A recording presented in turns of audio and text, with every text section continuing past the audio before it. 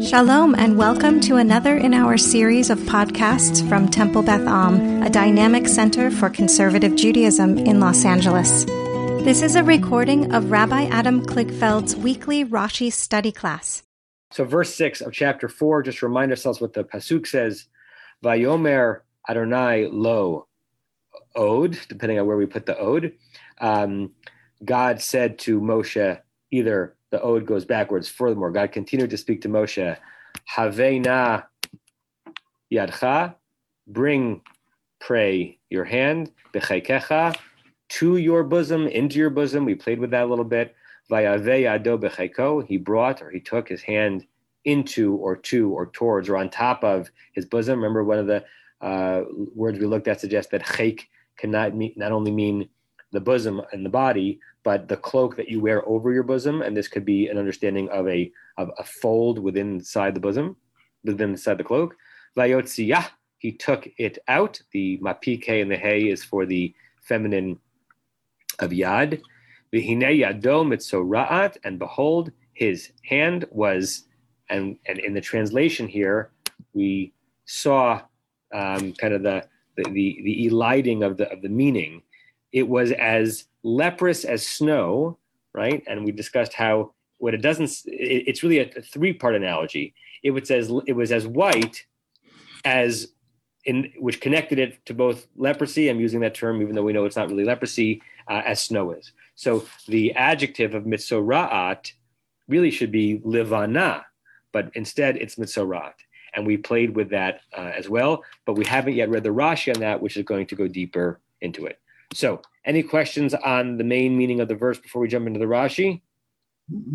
We did read that Rashi. I was the reader, Okay. So then that was review, right? So Rashi basically makes the point that we just discussed, that this is using the whiteness to connect the tzara'at to the sheleg. Okay. Then let's go with the next verse, starting with verse 7. Did we read the next verse, Joanna? No. Okay. Let's do the next one. Great. Thank you for that correction. Joel, I don't think you've read in a while. Do you want to read verse 7 of chapter 4, Vayomer? Vayomer Hashev Yadcha El Chaykecha Vayeshev Yado El Chayko Vayotziah Michayko Vahine Shava Kivsaro. And he said, return your hand to your either breast or cloak, and he returned his hand to his breast or his cloak, and he took it out from his breast or his cloak, and behold, it had returned to its flesh. Good. Okay. The translation that Joel provided presents the multiplicity of possible meanings for chayk. We have a sense of we have a basic sense, if we had to stage direct the scene, what's actually happening. Once again, Moshe is complying with this instruction that God gives him for this second oath, this second sign that's really going to be, it's kind of like a magic trick in Moshe's hand to show the Israelites, to help them get to believe. Questions or comments on that verse before we look at the Rashi? Going once? Well, Right. Yeah. Rick? Hi. Does anybody say anything about the weirdness of talking about snow in the wilderness? It's not like the Eskimos where they have 100 different ways of describing snow. We're not a snowy kind of people, so there wasn't anything white that they could compare it to besides snow. Anybody ever, any commentaries talk about that at all? Well, what would you want to say about that? Something white in Egypt, like alabaster, or some kind of thing that they would know, living hundreds of years in Egypt. Something, there's no snow in Egypt. I mean, why snow? It just popped in my head.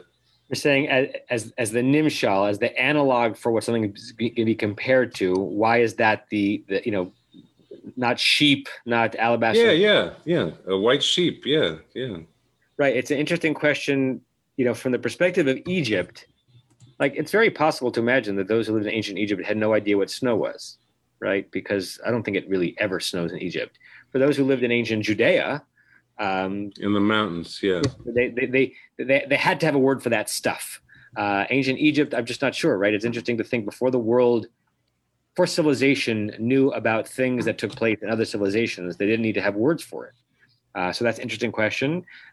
It's a cousin to the question of the dolphin skins that are used in the Mishkan, right? The Orot Techashim, right?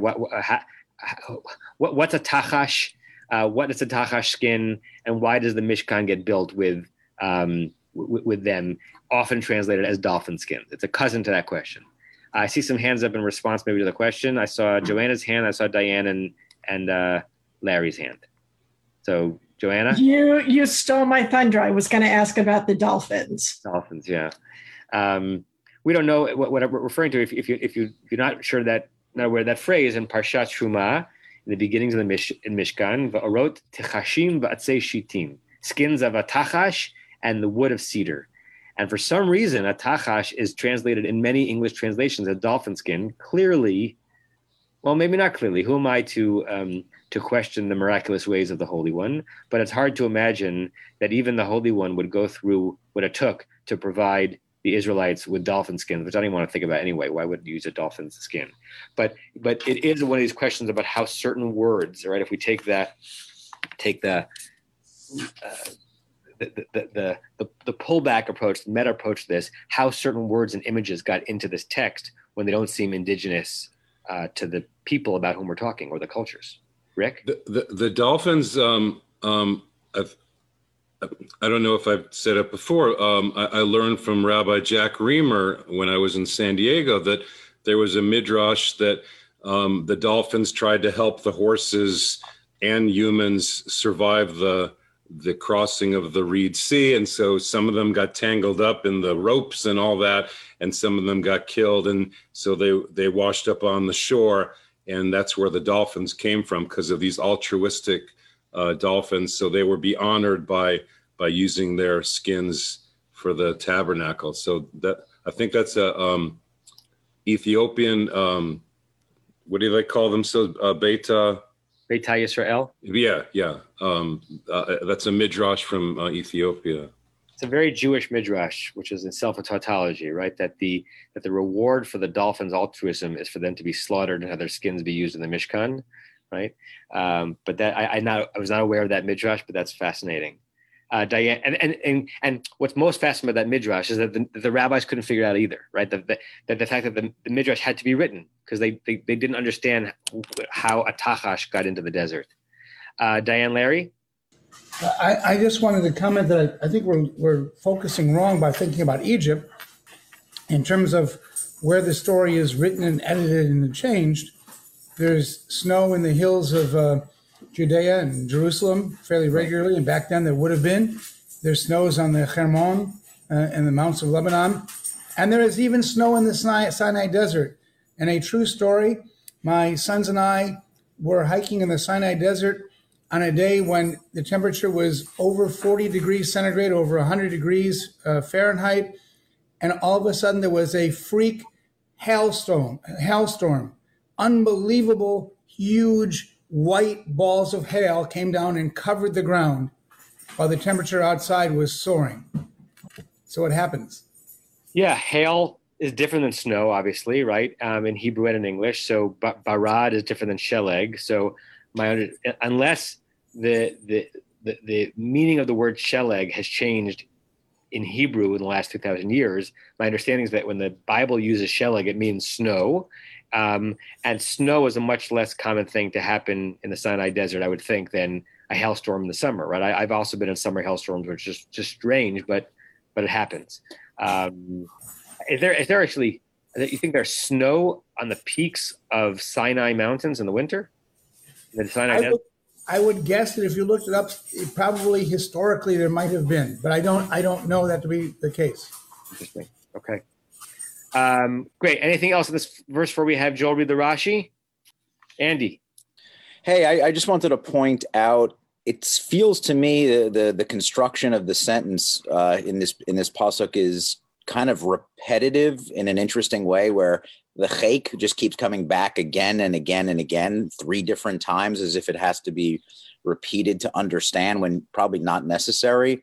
And then you look back in the previous pasuk and it's almost like that, but when it says at the end, Vayotzia, it doesn't say mecheko as it does in this pasuk. So just something that caught my eye that may have significance. Good. Baruch Shekivanta. Rashi's going to read some very interesting significance into that. This is going to spoiler alert, Rashi is going to read the verse in one of those ways where he says, and from this we learn this grand principle. And it's from that very specific thing. It's from the absence of the chayk in the removal of, it's from the presence of mechayko in the removal of his hand in this verse, where it's not in the previous verse. Right. So we'll get there in a second. Good pickup. Everyone see what he's looking at? That if you look in verse 6, last week's verse, Vayave yado bechayko, he brought his hand from his, hold on a second, did I just lose my place? Yeah, when he put his hand into his bosom in verse 6, and then his vayotziyah, he took it out. The verse just says he took it out. In our verse, and that was on the way to becoming white as leprosy. In our verse, where the momentary plague is reversed, it's vayashev yado el chayko. That's parallel. He returned his hand. He brought his hand out from his bosom. Vayotziyah mechayko, and he took it out from his bosom. The from his bosom is not present in the previous verse where it mentions the turn to the whiteness. And Rashi is going to play with that. Okay, so let's actually go right to that Rashi. Joel? Vayotzia mecheko v'hinei shava bivsaro, and he took his hand out from his bosom, and behold, it was flesh. Mikan shemida tova. From this we learn that a good thing, whatever midah is, a measure, a characteristic in kind of rabbinic Hebrew, midah keneged midah, is that the punishment fits the crime, that like the value inherent in a certain action comes back to you, that if you're going to commit a certain aveirah, then your punishment will be in line with that. So here it's almost a midah of the Holy One, right? So the the Shlosh Esrei Midot, the 13 attributes of God, attributes, right, that we say on the Who Knows One. This is an expression of God's character, okay? Midat Tova Mimaheret Lavo Midat Puranut. So a good characteristic comes faster than a bad characteristic, or a characteristic of punishment.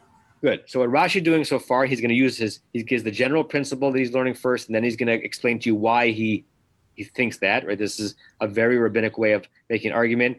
Our logic usually goes the opposite. We lay out the points first, and then we come to the conclusion, right? We learn from this that when God is exemplifying a positive, soft, compassionate attribute of God's, it comes quicker than when God is in the punishing, negative, dark realm. How do we know this? How does this come from the verse? This goes right to what Andrew was just picking up on. Sharei b'rishona lo ne'emar mecheko. So when at the beginning it didn't say from his bosom. Right. And what's the beginning? What's the specific reference? Verse 6. Right. In the beginning, in this 2-verse, 2-part miracle, put your hand in, look at it. Put your hand in again and look at it. In the first one, the word mecheko does not appear. And he doesn't mention, it doesn't talk about doing the hokey pokey. What does that mean? He puts his hand in, he takes his hand out, but he doesn't do the hokey pokey. Yes, no hokey pokey. So this is a very terse Rashi. Can you, Joel, or someone else fill in the words? If you were to write a paragraph about this Rashi, he only gives one half of the argument, and he doesn't even actually lay out the argument. How do we know that God's positive attributes come quicker than his negative attributes? Because in the first one, it didn't mention mecheko when the hand is coming out. No, what does that mean? Anyone want to flesh it out? Joel, anyone? All I could say is if it was the opposite, he would have made the exact same argument. He would have said the absence of the word shows that it was even faster. Correct. Can you make the argument that Rashi is making here, though? What's the argument in the word or the imagery? So that, I mean, even before he took it out, it was already back to itself. He didn't have to remove it. Like in the process of taking it out, it was already done. It wasn't after he took it out. Correct. That somehow the mecheko is okay. And the first time, it's not until he takes his hand all the way out and is looking at it that he realizes, it's white. Like Fred Flintstone realizing he had hit himself in the toe only after looking at the toe and seeing that it was swollen. It's going to hurt. Whereas this time, it's almost as if he's reading as he was removing his hand from the inner fold of his cloak or his bosom, it was already healed, right? And somehow the mecheko, which you're right, Joe, you could read the opposite. The mecheko could be read as once it was fully taken out from his bosom. Rashi's reading it as in the departure from the chek, as Moshe looked at it, he's like, it turned back. It turned back to being normal, and it turned back to being normal even before I did the full out of where it was. That's sort of how Rashi's reading it. And he's learning a grand theological principle from this, or he's choosing to, right? Or the Midrash from Shemot Rabbah that he's taking from it is choosing to. Look, yes, God is punishing. God can bring you tzaraat. And yes, God can heal. But the healing comes quicker, right? Sometimes I think that these sorts of Midrashim, these imputations to God's character is a tremendous example of hundreds of years of rabbinic wishful thinking that was belied by what they experienced, because we actually happen to know that they experienced so much of the opposite, that the harshness of the world that they experienced from God came quicker and more often than the ease. Okay, I saw Vered's hand. I'm not sure if it was for this point or something else. I saw Barry's hand, but it's down, and I saw Sue's hand. So Vered, bevakasha. I just actually have a very short comment about diseases in Hebrew, and Baheret and Metzorat and all those. So there's a reference in Vayikra about Baheret, and it means Baheret from the word Bahir, which we understand that is white, like pale. The skin is pale. So all those words belong to a section of diseases in Hebrew. There's a Mishkal Machalot. Yes. That was just a comment. Thank you. And the colors of those diseases, including Adam and Adam Dam and Yarok and Yarak Rak, get a lot of attention. Ademet is rubella, and Shapat, which is a flu, comes from influenza, which is lehashpia, the verb. Right. So there is a whole section like this of diseases. That's what was my comment. Thank you. Which is interesting, Right, diseases that are sourced in the color of what they do to the body. Yeah. Right. Right. I mean, not great, but great comment. Sue, Vakasha. I know it's spelled differently, but all this cheko and this kind of what looks like a wait for it magic trick, voila, that kind of thing, except until you get to that very end, it sounds like the word chikui lechakot. And so there may be a little playing there with the idea that you wait for it. But in the last bit, there's no waiting. Here it is. Voila. Yeah, it's a different root because lechakot is kaf. With a kuf, chikui is to impersonate, right? Vered, to mimic. So if there's any etymological connection, I don't know if there is, it would be the chikui having to do with being like something else as opposed to waiting. But Midrash doesn't always care about Shorashim, so I accept your Midrash. Barry, your hand was up and down. Going once? Okay. Yeah, here. So it's kind of redundant, I guess, by now. It would seem that when we're connected to Hashem, it's all smooth. It's all connected. So whether it's fast or slow makes no difference. It's connected. When we disconnect from Hashem, then there's timing involved. Yeah. In other words, you say that one more time. That when we're connected to Hashem, time is immaterial. It's just when we disconnect with Hashem, then time is material. Interesting. Okay. Good. Right. So I think that is a rendering of what is happening in the Midrash that Rashi's pulling from. It's from a pretty. Not only is it a weak proof text, as Joel pointed out, it's a proof text that could literally be read the exact opposite direction. Sometimes Midrash is a problem in a verse looking for a sermon, and sometimes it's a sermon looking for a problem in a verse, right? So if you really think about Midrash as sermonica, which we talked about in the past, right? I think about this as a rabbi, as a teacher. I imagine the rabbis in the academies in Surah and Pampadita on a Thursday afternoon in the year 240 saying, what am I going to teach my students this week? Right? It's Parshat Shmot. What am I going to pull out of it? Or what religious lesson is it significant for me to communicate? Not because it's the Parsha, because I haven't talked about this concept. Is that snow in the Sinai? Thank you. And voila. There was no mecheko. There is a cheko. I can do something with that. I know that rabbinic pressure. I know that teaching pressure. Lahavdil elef alfei havdalot. But to go back to what we were talk about the beginning of the class. So Friday morning is the funeral for Rosemary's son, and I'm gonna be there with a family on Long Island to officiate at this funeral. And I've been thinking about what do you say when words are an insult?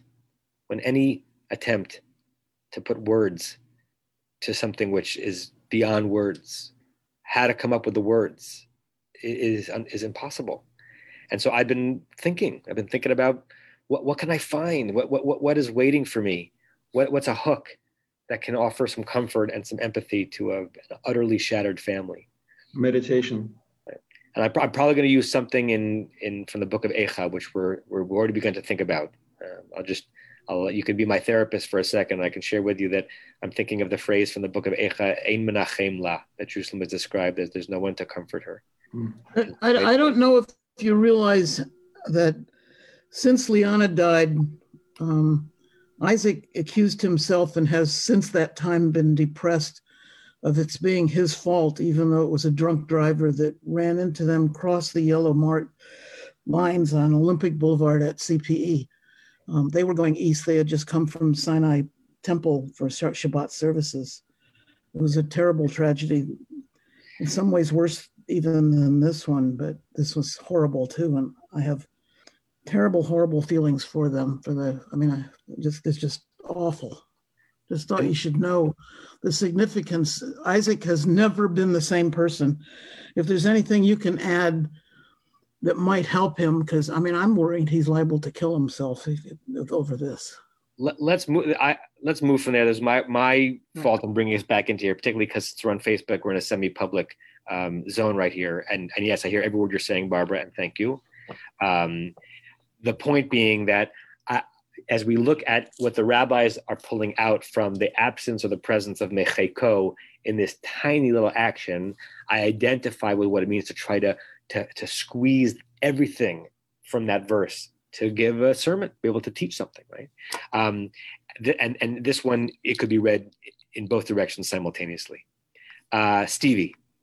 Yeah, I think that the fact that it could be read in both directions is actually what's motivating them more to speak rather than the pressure to say something at all, but rather someone could read this and could easily think that, God is quick to punish and slow to forgive. And the rabbis want to emphatically reject that notion. Great. That's a really helpful comment, Stevie. Thank you. Right. They want to emphatically reject it. And they found something to hook it onto. Sue, since you asked publicly, Reuben was killed in a plane crash. In a small plane crash taking off from the Aspen airport on Saturday night. Barry.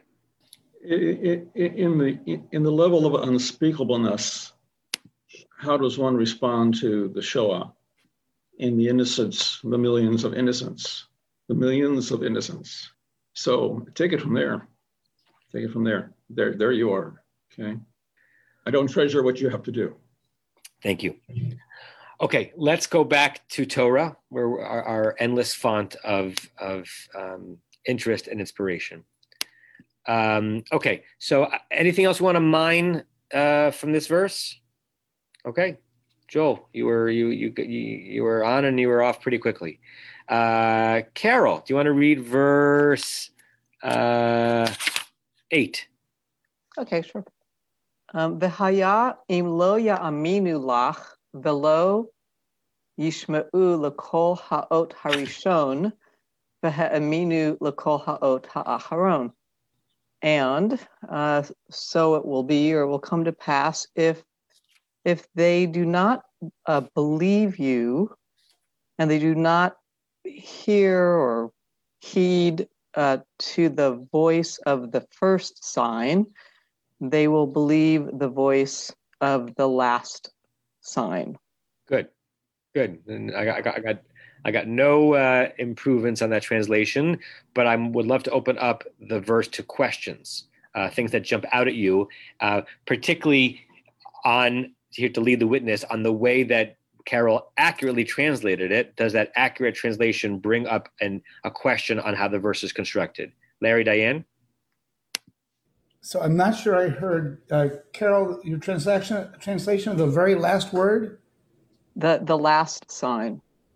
Okay, so the thing that comes to mind is a lot of people are probably looking at JPS either in the Eitz Chaim or on Sefaria, and I'm also looking at Aryeh Kaplan, and they translate it as they will believe the second. They translate Acharon as second. And Aryeh Kaplan does too, which is really a shock to me. He says they will believe the evidence of the second sign. Alter doesn't. Alter says they will believe the voice of the second. Whoa, I'm wrong. The voice of the second sign. Why did Acharon become second and not the last or... It's because of what happens in the next verse, because there's a third sign that's about to come. So they're translating with anticipation. Yeah, but that's not translation when you're translating with anticipation. Unless someone's going to tell me that Acharon can have some sort of meaning that either means second, which it clearly doesn't, or the previous. Yeah. Or former and latter. Right. Everett Fox goes latter. Everett Fox translates this verse, so it shall be, comma, if they do not trust you. That's how he renders the mean. I like that. And do not hearken to the voice of the former sign. I love it, hearken, because hearken, we know it means listen to, but somehow the relation between listen to and voice and sign is hard to make sense of. So hearken to the voice of the former sign, then that they will put their trust in the voice of the latter sign. So he renders Rishon and Acharon as former and latter, a little bit less of an ordinal number, first and second.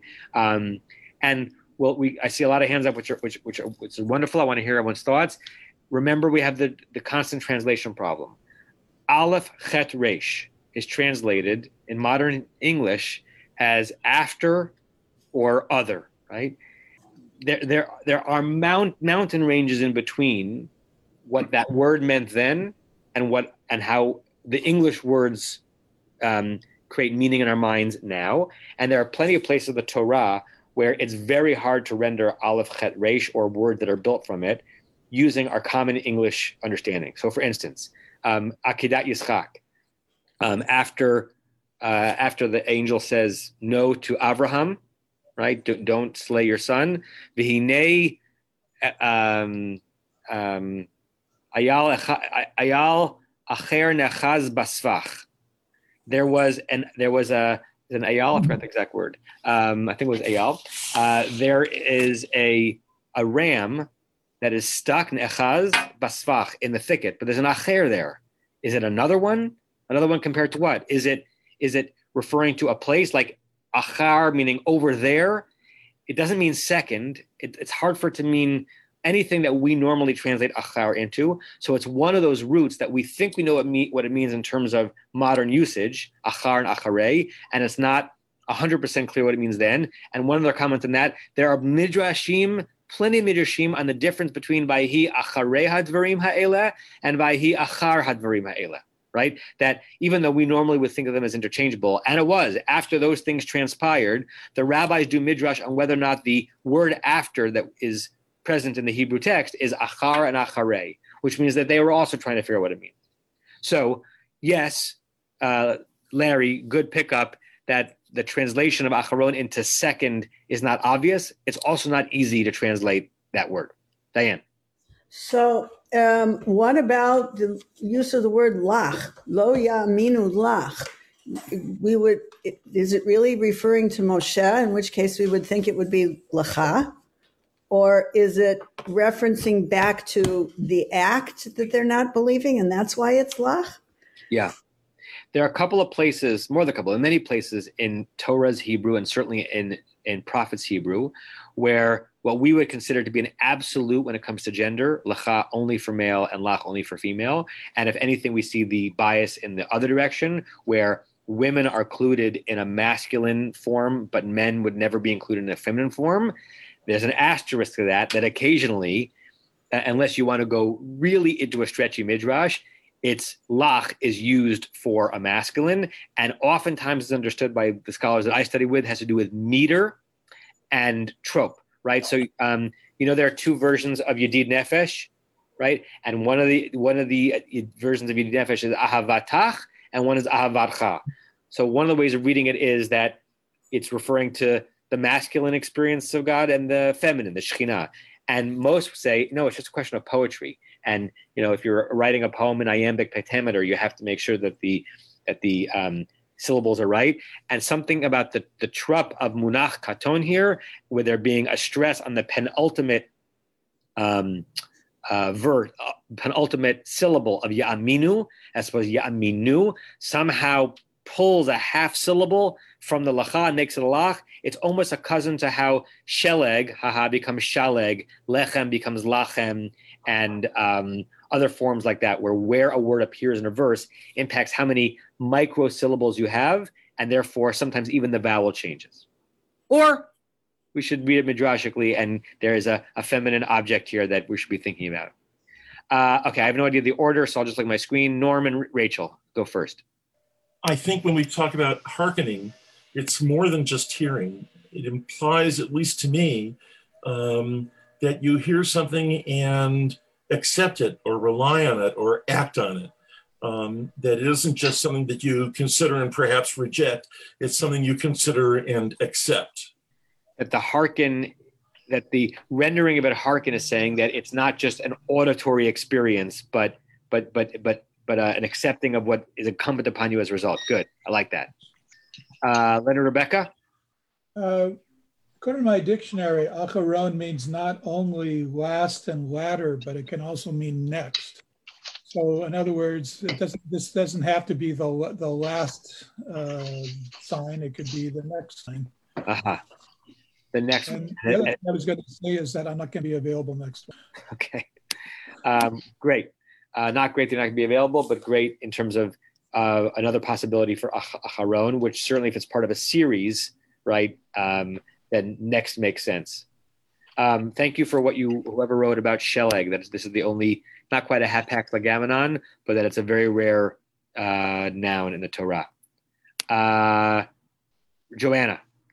This whole thing about listening to the sign fascinates me because I either would have expected both of the verbs to apply to Moshe. They won't believe you and they won't listen to your voice. And it's not your voice, but the voice of the sign, whatever that means, or else for the verbs to be reversed at least, right? They won't listen to your voice and they won't believe the signs that they have seen.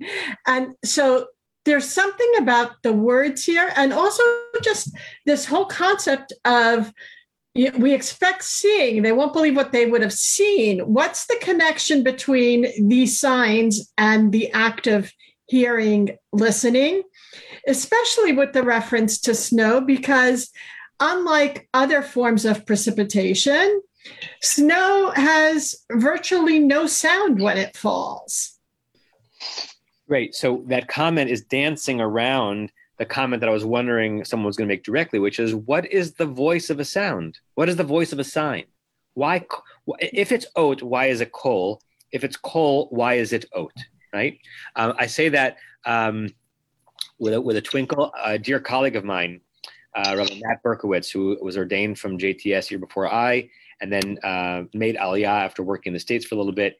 He's an incredible artist. We've had him as the artist in residence for the Kolker Klein Shapiro artist in residence, I don't know, 5-6 years ago. And he worked with the kids in the Pressman Academy to help them illuminate a Megillah, which you can see pieces of in the whatever lobby is downstairs in our building. Is that Schneider or Alpern? I always forget which lobby is which. He has an organization in Israel that is dedicated to bringing this type of artistic work into the Jewish educational experience, and it's called Kol Ha'ot. Kol Ha'ot. I never asked him where he got that from. Maybe it's from this verse, or maybe there's another place in the Torah where Kol and Ot are associated. But it's a wonderful, whimsical name. The sound of the sign, right? When we get to Exodus, we get to Revelation, we'll also hear that where there are things that shouldn't be visible that are being seen, and things that should not be audible are being heard. And here we have that. So the sound of the sign. Anyone else want to jump in response to what Joanna said, or what I'm offering here in terms of the relationship between kol and ot, or just the flow of the verbs and the objects here? Barry or Rick? Yeah. If you picture a huge crowd, the people at the front actually see what's going on, and then they tell the people behind them. It's kind of like the Shamor v'Zachor kind of thing. Some people heard it this way, some people heard it that way. So he's going to show the signs to the elders, and then the elders have to tell all their people. So that's how it becomes from visual to hearing, I think. I don't know. Good. Barry? Well, just a couple of comments here, and then the comment that I raised my hand for. When they stood at Mount Sinai, this word was used, but they didn't. I don't know what they saw or what they heard, but everyone had a separate experience. A deaf person looking at an art experience has a different sensory experience than a hearing person does. Now, my comment, God gave the first sign to Moshe for what reason? So that maybe people wouldn't believe what God is showing. God would give a second thing to Moshe so that people maybe not believe. But what's going on here? Why is God doing this? What's the setup? Okay. Good. Joel? I have no doubt that ot does, means sign, doesn't mean letter when it was written, and doesn't mean letter when Rashi was reading it. But to our modern ears, it's almost like God's making a pun. If he doesn't listen to your first letter or when you first start talking, he'll listen to the sign. So that ot means letter in one place and sign in the next place. Yeah. Good. Anything else on this before we look at? Did we read the Rashi on this? No, we haven't read the Rashi on this. Anything else on the verse itself? Okay. Diane Larry, yes. Only that I think that ot can also be translated as a note, although not a musical note, but a musical note is a symbol of a sound, a kol. Yeah. But that's probably only valid in English, translating into note. Yeah. Vayiru et hakolot. I think we're going to get that verse in Revelation that they saw the sounds, right? So, in Connecticut, when you grow up, there's a stupid pun that what's one of the only sounds you can see? The Long Island sound, because I don't know why that body of water is called a sound. Maybe it's on my mind because I'm going to be seeing it tomorrow. Actually, I have no idea why that body of water is called a sound, but that's a Connecticut and Long Island joke. You can see a sound, the Long Island sound. Joanna is nodding her head because she knows that one. But why? Go ahead. I was going to say, if you think about magic and tricks, they're never done in silence. And in fact, they would be weird if they were done in absolute silence. There's either music or there's whoosh or something. So I don't know. Andrew, you're from the South Shore, right? So you don't care about the sound. You care about the Atlantic Ocean. But we're more provincial. On the southern shore of Connecticut and the northern shore of Long Island, it's all about the sound and the Port Jefferson Ferry. So don't. Mea culpa. Oceanside is an entirely different part of the world. Stevie. Yeah, I don't know quite what kol ha'ot can mean, but I do want to point out that in verse 1 of this chapter, Moses is worried about Yishma'u l'koli. So they're like, whatever this means, it's a distinct shift from listening to Moses, right? Yaminu li becomes Yaminu lach, which is consistent, and then Yishma'u l'koli becomes Yishma'u l'kol ha'ot, which is something different. I don't know what it is, but it's relevant, I think. That's really, it's a great association. It's as if Moshe lacks confidence in what Moshe can produce on his own. And so God and God's miracles are going to be the intermediary, the voice that's going to be present for the Israelites and eventually the Egyptians to either believe or not believe, right? So you don't trust your voice, your halting, perhaps stuttering voice, Moshe. There's going to be another voice, and it's going to be the voice that it's going to be God's voice exemplified through these magic tricks that I'm giving you. Good. Okay. Carol, back to the Rashi. I think we have time to get through this Rashi. Go ahead. Okay, I'll probably need some help with this. Okay. V'haminu l'kol ha'ot ha'acharon. Misha tomar lahem bishvilchem lakiti al she siparti alechem lashon hara ya'aminu lach. Shekvar lamdu bekach sheha mizdugin. Mizdavgin. It's a hard word. Mizdavgin. Mizdavgin lehara lahem lokim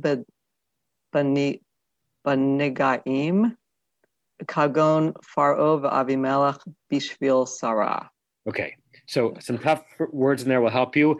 What I want you, Carol, and what else we're thinking about is this important ongoing question, Rashi. What's the question he's answering? He's starting with the answer. So the question is, what is the thing in the verse to which he's responding? We will induce that by translating the Rashi. Okay, go ahead. And none of, when you all asked questions on the verse, none of you yet asked the question. Sometimes you anticipate Rashi's question. None of you asked the question to which Rashi is responding here. Go ahead. Okay. When you say to them, or I guess that's what the Misha. Yep. When you or once you, one of the two. Yeah. Okay. Once you say to them, for you or for your sake, I don't know, lakiti. Right. So a malkot in Rabbinic Hebrew are lashes. Lamed kuf hey is to be. It's to be afflicted, sometimes to be whipped, but it means to. If a nega comes on you, you are nilka. You are afflicted with a nega, with a certain kind of a plague. So once you say to them, you should put, if you're annotating this, put in quotation marks, bishvilchem lakiti. It is for your sake that I was stricken. When was he stricken? On account of I spoke lashon hara. I spoke ill of you. Right. So what is that referring to? One of the times that, I don't know whether when he was angry with them for not being patient, I'm assuming. So isn't the hand? Right. So the midrashic understanding, not the pshat understanding, the midrashic understanding of the verses that we read, if any of you on this class missed any of the previous two classes, it might be missing, is that the reason why one of the signs is that Moshe experiences temporary tzara'at is because Moshe exhibited temporary, but to God, painful distrust in the Israelites in saying about them erroneously they're non-believers. That was considered midrashically to be lashon hara. So yeah, it was just a sign, but while God was giving Moshe the sign he was going to use to convince the Israelites, God was also giving him a zetz. You're gonna say lashon hara about my people, you're gonna get some lashon hara about that. So now it builds on itself. That very fact that Moshe, while being given the sign to use to convince the Israelites, was himself afflicted, is going to help convince the Israelites that he should be trusted. Why? Once you tell them that it's on your account, my having said terrible things about you, that I was afflicted with this sign in the trial run, then they will believe you. As yaminulach, they will believe you. Why? Now try to do the shekfar lamdu. Because they've already learned from this. I don't know what the mizdavgin is. What's the root? What's the 3-letter Hebrew root, you think? What can you pull out of there? I don't know, the Zayin Daled Gimel? I don't know. The Dalet is part of the Hitpa'el when a first letter root with a Zayin is in a Hitpa'el, you throw in a Dalet rather than a Taf or a Tet. So the Dalet. Zayin Gimel Nun? Close. Anyone? Zayin Vav Gimel. Zug, pair. Oh. Lizaveg means to pair up. A zivug min hashamayim is a match made in heaven, right? So there's and in modern Hebrew, lihiz daveg means to couple with someone. Wink, wink. I remember a moment when I was in Israel spending Shabbat on Moshav with one of my cousins, this modern Orthodox Moshav, and a cousin on the other side of the family who was recently very, very, very frum and studying in yeshiva and also learning spoken Hebrew much after he was learning rabbinic Hebrew. We were walking to shul and in a group, and he was trying to say that he's looking for someone to have a chavruta with, but he said ani mechapes mishu lihiz davegimo, which does not mean that. It means I'm looking for a guy to hook up with. It was because he was trying. I'm looking for someone to be coupled with, but that's not what it means in modern Hebrew. Okay, so and not what he wanted to convey. So here. It's a sense of zug, not a person to a person, but a sense of if someone attaches themselves to a certain thing. It's a weird way of understanding. I don't know why he used the word mizdavgin, but they've already learned that mizdavgin lahara, when you attach yourself, that's the best way I can do it, to evil or to evil speech in this situation, Lahem, now I'm doing your translation. Keep going. Shemizdavgin lahara lahem. So is this lokim same as the lakiti, same root? Correct. Your I forgot what you said that means. Smitten or stricken? Stricken with, and is this the plagues, the negaim? Correct. And maybe the best way to render this in English is that they, the Israelites, have already learned that those who attach themselves to do evil things to them, the Israelites, or about them, those very people are afflicted or stricken with plagues. How do the Israelites who are slaves in Egypt know that? Kagon. Like Pharaoh and Avimelech. Yeah.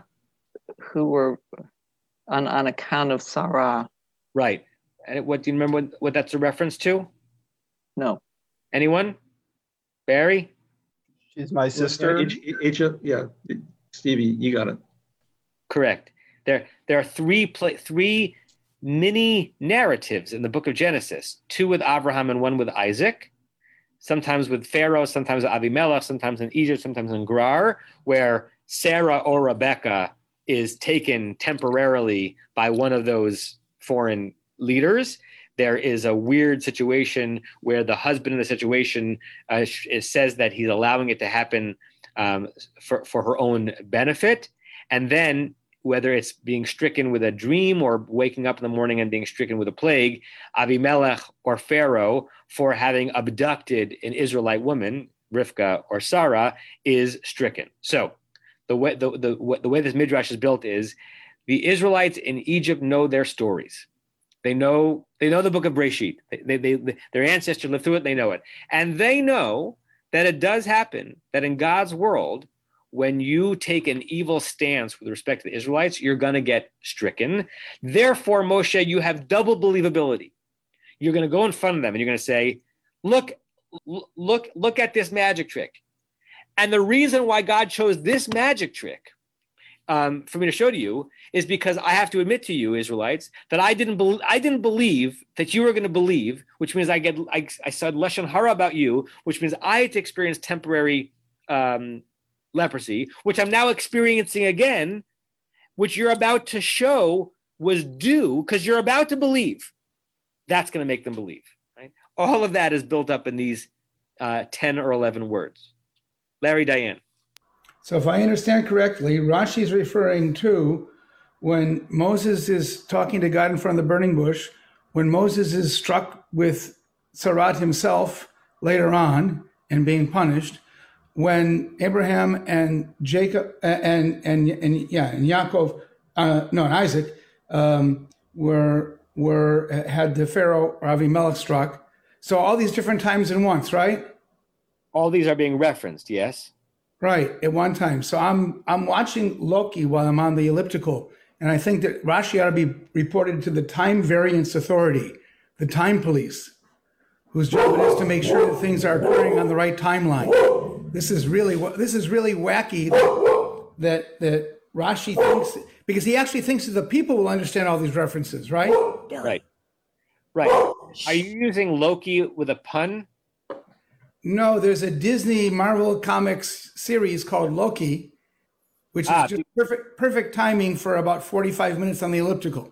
Right. It's also, I thought you were making a Loki reference. If you look, this is just one of the places you're referring to. If you look at the screen I'm sharing, 12th chapter of Breshit, I think it's Lech Lecha, the whole story, and you could just see the language. Vayinaga Adonai et Paro. God, the root here is not laka. The root of the verb is the root nega. God afflicted Pharaoh, negaim dolim, very great afflictions. Viet Beito and his household, the Aldavar Sarai Eshet Avram, on account of what he did to Sarah, the wife of Abraham. What is if you wanted to poke an enormous hole in Rashi's comment here and the series of midrashim he came from, is that what's going to be much more present in the Israelites' mind, how an ancient Pharaoh was afflicted for having taken Sarah, whom Abraham gave him permission to, or how the current Pharaoh has not yet been afflicted for having enslaved them for 400 years, right? So if he's going to make the point, Israelites, that just as I'm experiencing momentary tzara'at because I did some evil things to you, and that's the way of the world, you might have 600,000 Israelites saying it hasn't been the way of the world for us in the last few hundred years. So it's a very interesting analogy that Rashi is using as a proof, the notion that pharaohs are, it's one thing if he uses it as a prediction, but as a proof to believe me that pharaohs are afflicted when they mistreat the Israelites. That has not been the Israelites' experience, at least the Israelites to which Moshe is speaking. Joanna, and then we'll close. And we know whether we're talking about Israelites or pharaohs, people have a pretty short-term memory in Egypt at that time because, a generation after Joseph, nobody remembered who he was anymore. So let alone going back in time even further. Yes, very good. You have been listening to another in our series of podcasts from Temple Beth Am, a dynamic center for conservative Judaism in Los Angeles. If you enjoy these podcasts, we invite you to write a review on the Apple Podcast site or wherever you get your podcasts. For more information about Temple Beth Am Los Angeles, go to tbala.org.